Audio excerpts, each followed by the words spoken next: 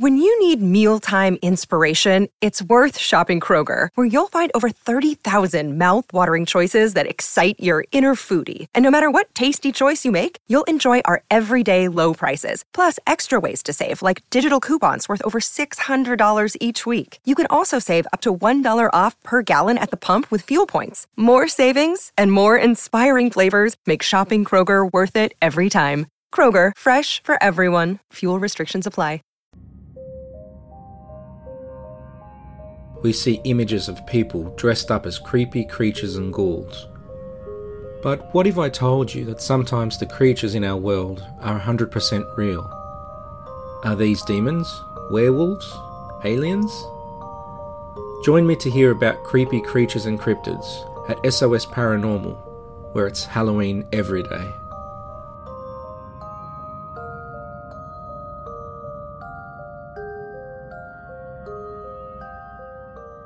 Devilish Mischief.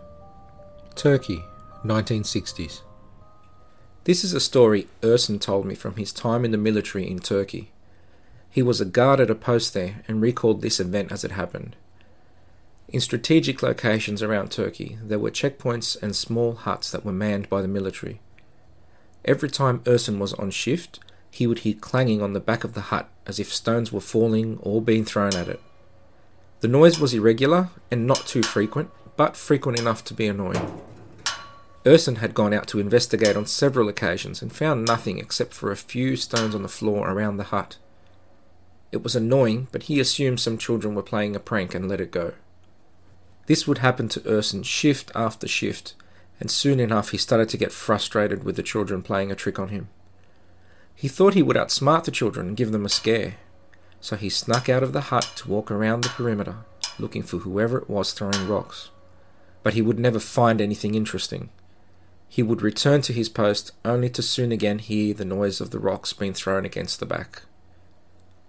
One day, having had enough, at the start of his shift he decided that instead of standing guard at the front of the hut, he would wait inside the hut at the back, and there was a small window there. He hoped to look out that window and see if he could catch the culprit. Surely enough, after a while the sounds of rocks being thrown began, and he waited just a little while more, and then he looked out the window to see what was going on. He wished he hadn't. He looked out and saw a large pile of rocks piled up against the wall of the hut, and, in the background, not too far away, he saw a large, ugly and bipedal creature. Its feet were twisted backwards, and it stared at him coldly as it threw stones at the hut.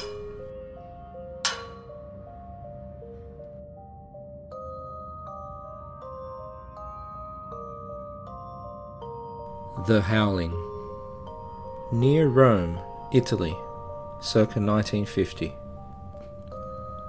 There was a family of 3 living in a villa-style home in a semi-rural area of Italy. The family consisted of the mother and 2 children, Riccardo and Maria. Riccardo recalled every moment of this encounter as it was firmly burnt into his mind. The family were fast asleep one night and was suddenly awoken in the early hours of the morning by a loud and, quote-unquote, ungodly howling sound that no person could ever make, coming from the outside of their home, but not too far away. Riccardo and his sister jumped in fear and looked for their mother in the dimness of the night.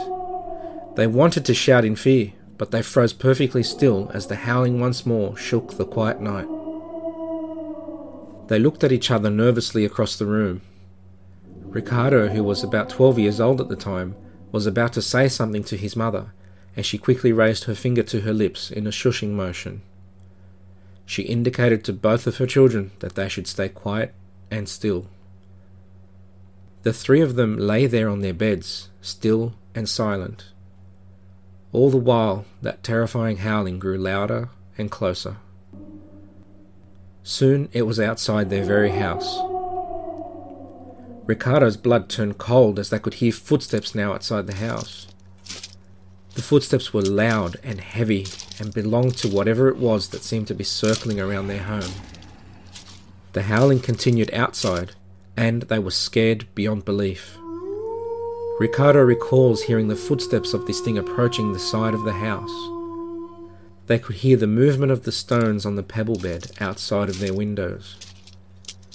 This walking sound made its way from one end of the house to the other, and eventually the footsteps and howling faded as whatever it was rounded to the back of the house. Once the sound faded, the children jumped into bed with their mother and stayed there until the morning. In the brilliant daylight, when they awoke, they emerged from their house to look outside. There was nothing disturbed except for one thing. At the back of their house, there was a water pump that they used for their water. When pumped, the water would collect in a barrel below it. Someone, or something that night, had activated the water pump as it had evidently been running all night. The large barrel was overflowing, and now water was spilling everywhere. At the time, the family feared that whatever had come past the previous night was hot and wanted water. Based on their understanding of their region, they came to the conclusion that they had been visited by a werewolf, as locals say that werewolves are always hot and seek out water. In fear for their safety, Ricardo and his family did move out of that house a few weeks later, but not before a second incident would take place. Stay tuned for the next story to find out what happened.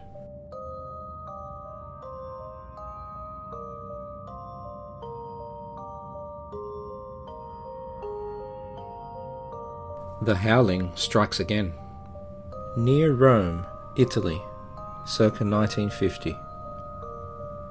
The second incident that Ricardo experienced was only a few days later, and it would be the final straw that caused him and his family to move from the area.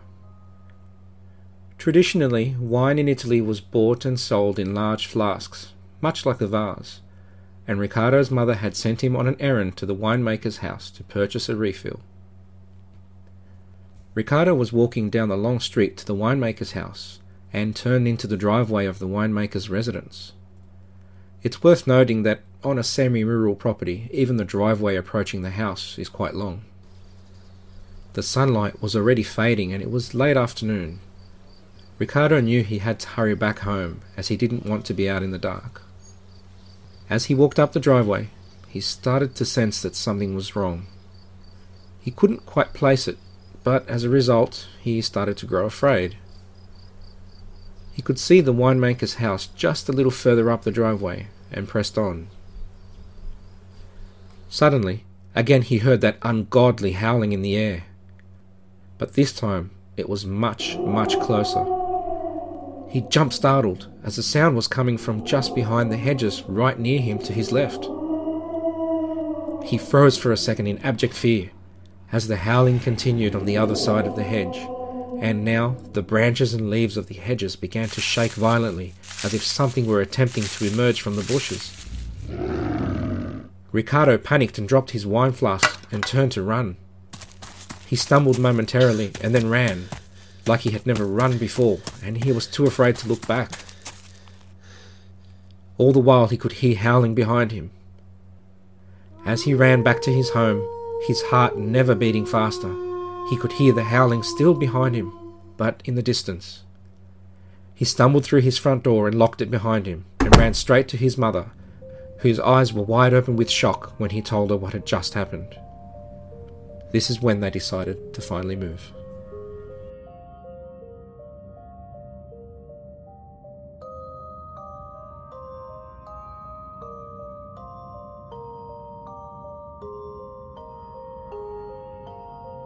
What was it sitting there? Lidcombe, New South Wales, Australia, 1989. Mick and Andy recalled an event that occurred when they were about 9 years old. Mick shuddered as he told me the story, but he swore that to this day he had no idea what it was that he had seen. Next to Mick's primary school was a nuns' convent, and between them was a wooden paling fence, as was common for that time and that area. From the schoolyard at lunchtime, Mick and Andy were walking along when they caught a glimpse of something through the palings of that fence at the rear of the nuns' convent. The rear of the convent was essentially a backyard and had a small garden. Mick and Andy started to stare intently and could make out the green figure of a human-like creature through the fence palings. They then looked at each other in disbelief, and back at the figure. They described it as a green-coloured humanoid figure, and it was green all over. It sat still and quiet in the backyard of the convent, with its knees near its chest and its arms in front of it. Mick and Andy stared in disbelief and again looked at the figure. It was clearly someone or something sitting there. They both spoke about what they could see and agreed that they could see the same thing. This was strange to them, but suddenly things got stranger as it disappeared from sight right in front of their eyes as they were watching it. Both of them turned pale now and, afraid, started to look for a teacher. Soon most of the playground was standing with Mick and Andy and looking through the fence to see it, but it was no longer there.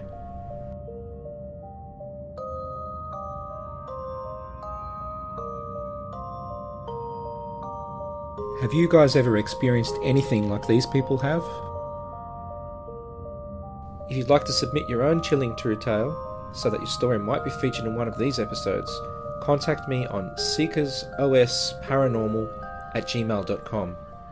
Email details are in the description. Thanks again for joining me. Until next time.